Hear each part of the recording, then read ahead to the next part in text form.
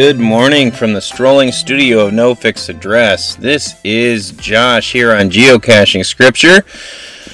I am trapped in my car and it is 9 to 6 a.m. So let's just all be quiet and slow about all the words and the noises and everything else.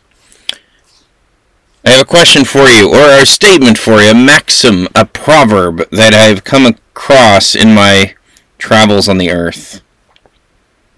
It is better to show up on time than to show up with flowers. It is better to show up on time than to show up with flowers. Do you agree? Right? That's kind of what I've come across in my relationship with my wife, where I find that, she has more appreciation for me being where I said I was going to be than showing up in some charming way when I want to. I am drinking coffee. Like I said, it's very early in the morning. Anyway, yeah, it's one of those things like you miss the forest for the trees, you know? Showing up on time is something that you said you would do, and showing up with flowers is something that you do to control the impression that you make. Right? At least me. That's my experience. I don't know about anybody else. But I, had quite a bit of issue with chronic latehood in my young adult years, and found that I could charm my way out of it if I showed up with flowers or something like that, or I got the impression I could charm my way out of it. But anyway, there comes a time when that doesn't work anymore. And people just want you to be who you said you would be, and making some sacrifice to try to charm your way out of it doesn't work. I promise I'll tie that into things, and we'll look today at a very strange practice in which, at the time of Jesus, the Pharisees assured themselves they were not breaking the law by following minuscule details that, in the end of the day, left out the big details. So, geocaching. Geocaching is this rarefied sport hobby thing where you find these little geocaches, these things that people have left, other nerds have left, and you, as the current nerd, go and find them. I have found them in parks, I have found them in hollow trees, I have found them in statues, and they're these fun little treasure hunts that you go on, and there's never much in a geocache. It's much more just saying that you did it, but it makes something familiar into something sort of strange and treasure hunting again. And that's been my experience with Scripture as I get older, that I find these little geocaches of language, cultural situation, history that help to beautify the Word of God and help me to see the dimension that was there all along. And it's fun to do it in the little tiny details, to look for tiny treasures in the big truth, to take a swan dive into a shot glass, and the smaller the better. Little tiny places where we can look and see all the treasures that God has left for us in His well-woven and beautifully put together Word. So today I want to read a scripture for you, Matthew 23, verses 23 to 24. Woe to you, scribes and Pharisees, hypocrites, for you tithe mint and dill and cumin, but neglected the weightier matters of the law, justice and mercy and faithfulness. These you ought to have done without neglecting the others. You blind guides, straining out a gnat and swallowing a camel. I always thought this was a weird passage of Scripture, right? I remember asking my dad, who's also a pastor, many years ago, did Jesus ever tell jokes? He always seems like he's so serious. And he said the gnat camel thing, it's kind of a joke. So what it is they had a practice of straining wine and water as before they drank it, like through a cloth, to avoid ingesting a gnat, to avoid ingesting any kind of bug.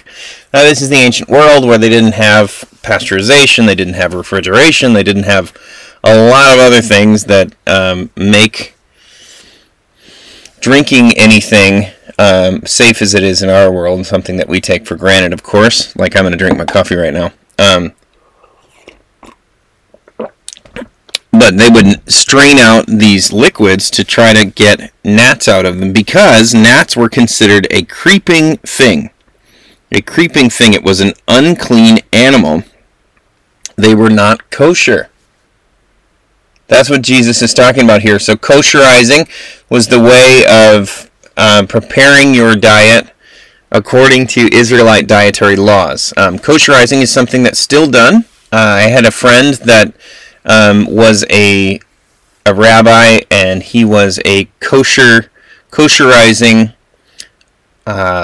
supervisor for being a butcher. So he lived here in the Midwest, because this is where all the packing and the slaughtering and all the farming and everything is done. And he kosherized animals, and he was very proud of it. It was fun to talk to him about it. There's a whole way of bleeding the animals, of killing the animal, and everything else that kosherizes it and prepares it for Jewish consumption for those who are really observant Jews. And in Jesus' day, they were doing the same thing. But Jesus is talking about how they would strain water or something like that to get a bug out of it, because the bug wasn't considered kosher, which is an absurd image, right?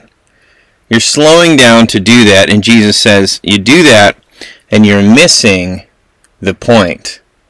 You're missing justice, you're missing mercy, you're missing all these things that matter way more on a scale of things than straining out gnats. So you're straining out gnats while the poor people around you are dying, while the widows around you are suffering, while the voiceless around you are hurting, and while you're forgetting your calling as God's people. So that's part of things, is you're showing up with flowers instead of showing up on time, right?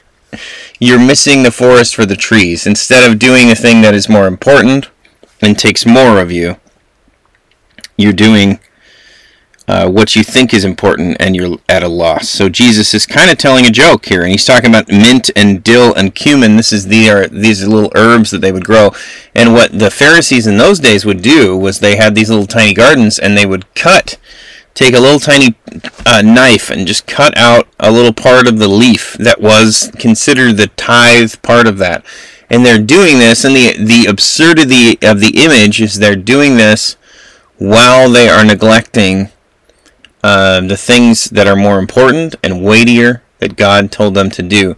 The point of this holiness and this being set aside and this following these little laws is to be God's people, and to be God's people means to share God's love and mercy with the earth and with all the people of the world, which of course they're not doing because they're being exclusionary and they're focusing too much on the small things. Another passage here, Matthew 9, verses 11 through 13. And when the Pharisees saw this, they said to his disciples, "Why does your teacher eat with tax collectors and sinners?" And when he heard it, he said, "Those who are well, who have no need of a physician, but those who are sick, go and learn what this means. I desire mercy and not sacrifice, for I came to not call the righteous, but sinners." So Jesus is quoting there, "I desire mercy and not sacrifice."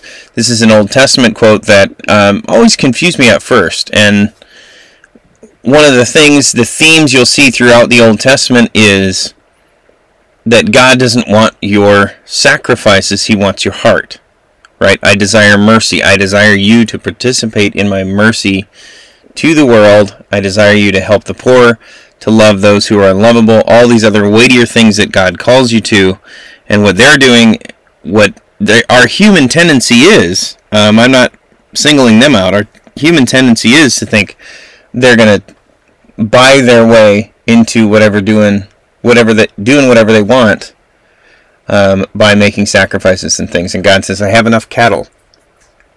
I don't need that. I want you. Right? How do we put that into our Christian context, In this age of God's relationship with the earth, right? We can try to buy off God, apparently, by going to church and tithing more or anything else like that.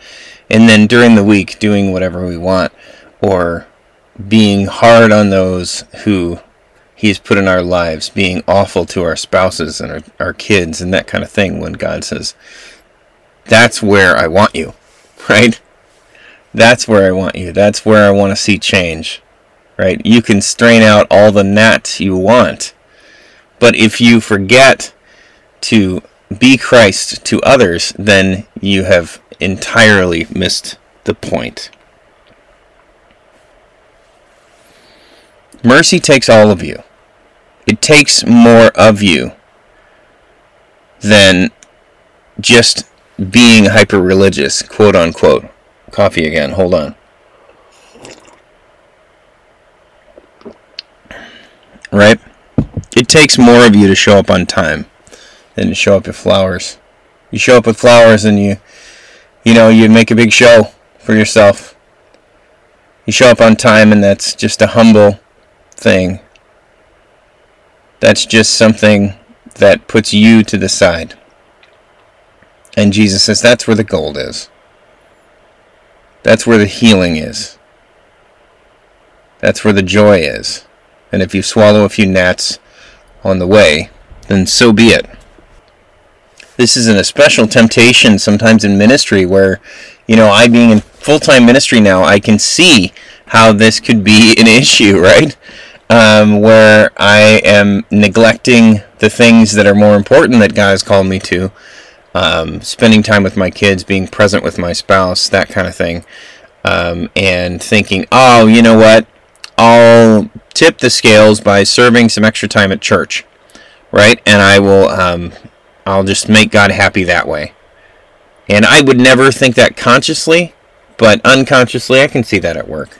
And it's not cool, because what He's called me to is harder. What He's called me to has more dimension and takes more of me and takes more of putting myself to the side. And that's where the true freedom is. So don't strain out gnats today. Don't show up with flowers today. Show up with yourself. That's what God wants.